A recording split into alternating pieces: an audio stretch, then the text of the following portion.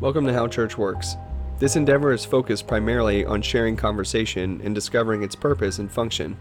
While in each episode there will be a starting topic, our podcast will be off the reins from typical scripted content, warranting more intimate and creative discussion. Our desire is to find truth in love, and on our end, behind the mic, we believe that Yeshua, or Jesus of Nazareth, is the Messiah, and as a person is the truth. As our own church, we aim to obey the scriptures, and we are given a duty to equip and build up followers of the way. We hope this will be an accessible platform for such a duty through our conversations. As we continue, you'll be able to perceive more into our lives as disciples of Christ, but we invite you in, as a listener, to meditate on these conversations and, hopefully, can continue them with others in your lives. Again, welcome. Why are we doing this podcast? I'm doing this podcast. Here's another thing. You can edit this shit. Yeah. Should I cuss or not cuss? It doesn't matter. No, cuss. It doesn't matter. It's a good question because it's like we can converse about all kinds of things and then people can't hear me because I say the word shit. I just shouldn't say the word shit. I think I'm here to do this because I think conversation needs to be modeled. For years I have I guess assumed that some of what I learned from the Messiah inside myself, I was just personally behind the curve and everybody else just knew it or something like that. I don't know. But in fact, what I'm finding now as I grow older is people don't know how to share words. They don't know how to have conversation. In a deeper sense, no sinner knows how to converse. They don't actually know how to share words. They don't know how to have conversation. And at the remedy for all of us at the core is an ongoing feedback loop of sharing words with God. I mean, this gets so anthropomorphized, hyper-personal, that the very love of God shared through words as a person, it's Yeshua. Mm-hmm. And our inability to share words could be reverse. It could be, I guess, articulated in reverse. Our inability to share words is our inability to be loved or receive love. Mm-hmm. And therefore an inability to give love. I will say that I think humans first have to receive love in order to give it, and conversation seems to be the primary vehicle. True conversation of sharing it, though. Sharing words. Yeah, and I mean this is like it's a good conversation to have. It's what the hell are words, and what do you mean? Mm-hmm. That's a good question. I asked somebody that in our who just joined our household the other day. What are words? And you ask somebody a deep question, and they think, oh, you're really deep, but like I walked away being like, what the hell are words? Like, yeah. I asked the question, but I don't know the answer to the question. I thought that us dialoguing about it together could get us both closer to it. I think that's conversation. That's different from a catechism, where like a catechism is like a doctored, scripted, semi-scripted conversation between a pedagogue, someone whose job it is to teach and disseminate information, and a learner. Catechism and Catholicism is like people ask you the questions by rote, and you have the little catechism booklet, and you give the right answers. Yeah. You're supposed to give the right answer. Yeah. Say again? And like, and the people said, amen, or whatever. Exactly. Yeah. Okay. That's an example. Thing. That's not catechism, but it's the same. It's the same concept. Scripted prayer. That's what you're describing. Yeah. The idea that it's scripted, and so I think in that sense, neither side is actually exploring in a way that brings them closer to truth, or not. It doesn't. I don't think that brings either side closer to truth. What do you think? What do you think? And I don't know if you hit this already, but what do you think is the point of conversation? It's a good question. Joining. First, revealing. Then a choice to respond to what is revealed. Join or not join. Mm-hmm. That's the goal of that should be the goal of conversation. And I think that's a great question, dude, because I feel like for me it helps me. That's probably why the silence of God is happening on such a terrible scale in the exile. Is exile, you mean in the our state, the state of just the state of the world without Yeshua. That's right, like the fall. I think Christians would call it the fall, right? In a fallen world. I think the conversation it's a call to join. Mm-hmm. And I think an unwillingness to join would lead to silence because Right. I guess like Samuel L. Jackson's character in that movie. Why do you think God goes around trying to start conversations with people he knows doesn't want to join him? Right. Yeah. God, that was called Sunset Limited, right? Yep. Yeah. So what do you think for the listener? I mean, one, what would you say has piqued such an interest in podcasts? And then two, what would our aim in sharing conversation? What do we want to do for the listener? What's the benefit for the listener? One is more interesting. It immediately conjures images that are more interesting to me. Mm-hmm. I appreciate you asking questions because sometimes I think people, they don't ask a free-for-all question. That's what makes conversation fun in the first place. But I think the reason people are getting into podcasts so much, and go and check demographics if I'm wrong about this, but people who work in isolation, people who are alone, people who don't have community, similar to a podcast, this makes me want to cry when I say it, is like these discus chat rooms, not discus, I'm sorry, what's this like AIM or something? No, it's just like it's like these chat rooms that were made for video games originally. Discord, yeah. Like I know I've been to a Discord chat room before where people are working and they let the Discord chat room play while they do computer work that's isolating so they can be connected to people. I think in a weird way, like it's such a bizarre thing to us as moderns because we didn't. It's almost like technology is going to make it a full circle. We're just reclaiming the circling around a fire. Mm-hmm. This desire to hear each other. Yeah. And to connect through hearing is part of why podcasts, I think, are so. It's almost like an inclusion. Yeah. Well, what I've heard about what my dad does too, apparently when Ellie will send a Marco Polo or something, Mm-hmm. I mean, you're right. He'll like, because he just desires to have his sons as babies again. He just that's his, he wants that the most, but he'll play Marco Polos of Nira playing in the background while he's doing other things. As if she's just there so he can hear baby noises again. And it makes me think like how blessed we are to have been called by Yeshua in this way because of how dark that is. Yes. To literally say this isolating task I can't even see that I have committed myself to. Yes. And I see no other option. Yes. Is now pulling me away from not even getting real interaction. Like they're not even getting real interaction with people. They just have the noise of it. Yeah. It's. Yeah, that's really sad. I think you made me want to answer your second question from earlier, which is what's the benefit?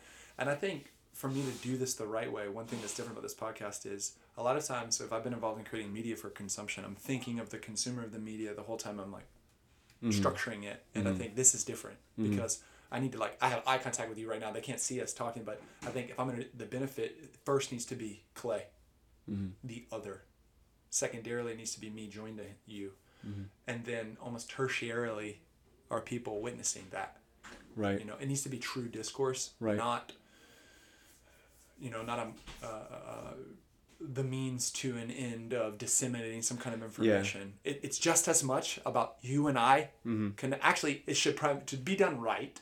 I think it should primarily be about you and I connecting through conversation. Yeah. And secondarily about people being able to witness such a thing. Right. And recording that as testimony as well. That's exactly right. Because typically podcasts, so what I've seen, there is an aim and an agenda for the sake of the viewer to be given a thing in return for it. Yeah. In return for listening. Yeah. But for here, even talking about stuff that's like heavy and deep and sad, it's like this, not always sad, obviously, but things that typically, if you have a formatted podcast that has an incentive, it doesn't allow for mess, Yeah, or exploration.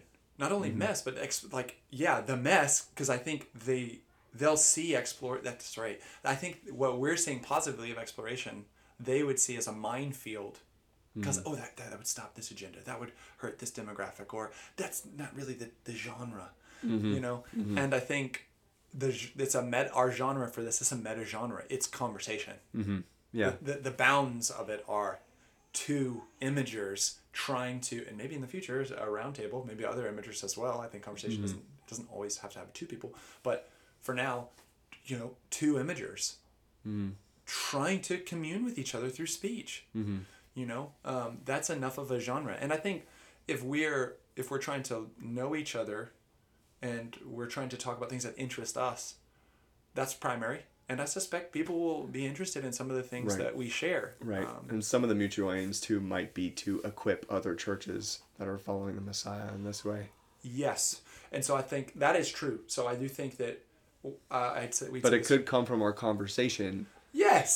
So it'll be bred through, I think, just doing it more. But yeah, I think that, we had said this before we started rolling. It's like, look, we don't want to... There's exploration, there's freedom, but we don't want to just pull stuff out of our ass either, because it's like, why use the time on a clock if not to benefit people? And yes, we benefit each other first, but we should benefit the listeners. And I do think a specific demographical subset of listeners that I want to touch and reach are isolated Christians on the one hand, and the other extreme for that is we're in a network of tightly integrated churches that are co-laborers, and I want them to also be served and have a beat on where we are testimony-wise. So on a circle, those two to me seem diametrically opposed. The isolated listener and the thoroughly integrated, co-laboring communities that we are connected to. And I think both can benefit from that. And so I do think I want to keep that, I want to be mindful of that. But in a way, shouldn't we be doing that in conversation anyways? Because when we're using our breath, we shouldn't waste it. We should practice thinking about things that are edifying and talking about things that build up. Right. And I think too because sometimes I'll want to fall into what about people that we want to reach out to that don't believe Jesus is alive. Yeah. Should we talk about things like the nature of reality, like Psalm 19 says, speaking to Yahweh and asking deeper existential, philosophical questions, having those, playing the interlocutor essentially. Absolutely. Of asking and having a interlocutor debate. I don't know if I heard somebody not. They did. They did. We just picked back up the You had talked about the lost and philosophical exploration. Asking those deeper questions, because it seems like there'd be different, nodes within because essentially if we have to fit into the category of a genre, we would pick philosophical. That's right. As far as, meditative. I would pick meditation, because I have a restricted definition. Obviously, if I say that in the culture, they're going to think like a very stupid... You're going to lead a meditation thing. Or post-Beatles, Eastern gobbledygook bullshit from the... That's not what I mean by meditation. Yeah. I mean more like simulating, co-simulation. So I think conversation this is really meditative conversations where we're giving each other the controls to each other's mind, and we're kind of co-meditating, co-simulating certain things to try to explore and understand. Right. You had said earlier, what about somebody who doesn't believe in Jesus? What if somebody who doesn't believe God is, that Jesus is alive, that God is real, whatever? I mean... Like I used to. Yeah, sure, exactly, right? Like so many people who say they're Christian actually feel. So I emphatically believe that Yeshua of Nazareth is resurrected. He is the expression of everything, like John says, like Yochanan says, everything that God was, the Word was, or Word is, everything that God is, the Word is, this expression of God. I believe that he was a boring looking Jewish, supposedly carpenter's son. And at the same time, I believe that tomb is empty and he is alive. I will say though that one of the things I want to encourage people with is, this is for the Christians, because I think lots of people won't tend to find this. I could be wrong, and I'd actually be happy, because I always prefer dealing with atheists and agnostics when I enter these conversations than I do Christians. I actually prefer atheists as interlocutors over Christians for reality exploration. But I will say that I think I want this to be a space where we don't color in the lines. Right. There's an absurd statement, and everybody loves the epistle of 1 John. God is love, right? And it's true. It's absolutely beautiful. But one of the most wild lines ever is in there. It's like, we don't yet know what we will be like. but we know that we will be like him. Now that's an ontological statement. Essentially, like, we don't exactly know what our being, ontology is the nature of being. We don't know what our being will be like, therefore we don't know what our existence will be like. You know, all kinds of questions come from ontology, like mereology. What am I? How am I made up? You know, we don't know what we will be like, but we know that we will be like him. Trying to digest that statement logically leads to another startling conclusion about this guy, John, Yochanan, the first apostle of Yeshua, the first disciple, was transferred from John the Baptist. He was young, son of Zebedee, lived out into his old age and changed. At the end of his days, this is a dude who laid his head on Yeshua's breast. He can just boldly write in a letter, we don't know what we'll be like, but we know that we'll be like him, which means we don't know what he is like either. We know him, meaning we are joined to him, but we don't really know what he is like. That's what that statement means. We don't know what we'll be like, but we know that we'll be like him. That's powerful, because that means there's freedom to color outside the lines. Because here's what that statement says. Whatever lines you think there are about Yeshua's ontology, they're imposed by a human experience this side of the resurrection. Right.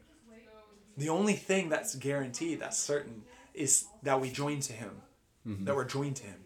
But we don't even understand that connection. We don't understand his ontology or what he is. Right. This is similar to the idea that an infant in utero, a fetus in utero, an embryo in utero, is most definitely joined to their mother, and they will be like that mother, and they will emerge. They have no idea what their mother is. They're in literally the most intimate space possible inside the woman. And they don't even know her. That's what it's like to be joined to the Messiah. Because we don't know what we will be like. I mean, there's ontological mystery and uncertainty. Right. The only certainty we have is we are in fact joined to this person who's hyper-personal, who answers the call to Yeshua. Right. He answers to the name Yahweh. He also answers to the name Yeshua of Nazareth. Yeah. That's a bizarre ontology. And I mean, people have killed each other over trying to neatly smooth out the wrinkles in ontological statements about figure out Jesus his of ontological Nazareth. lines. Yes. Yeah.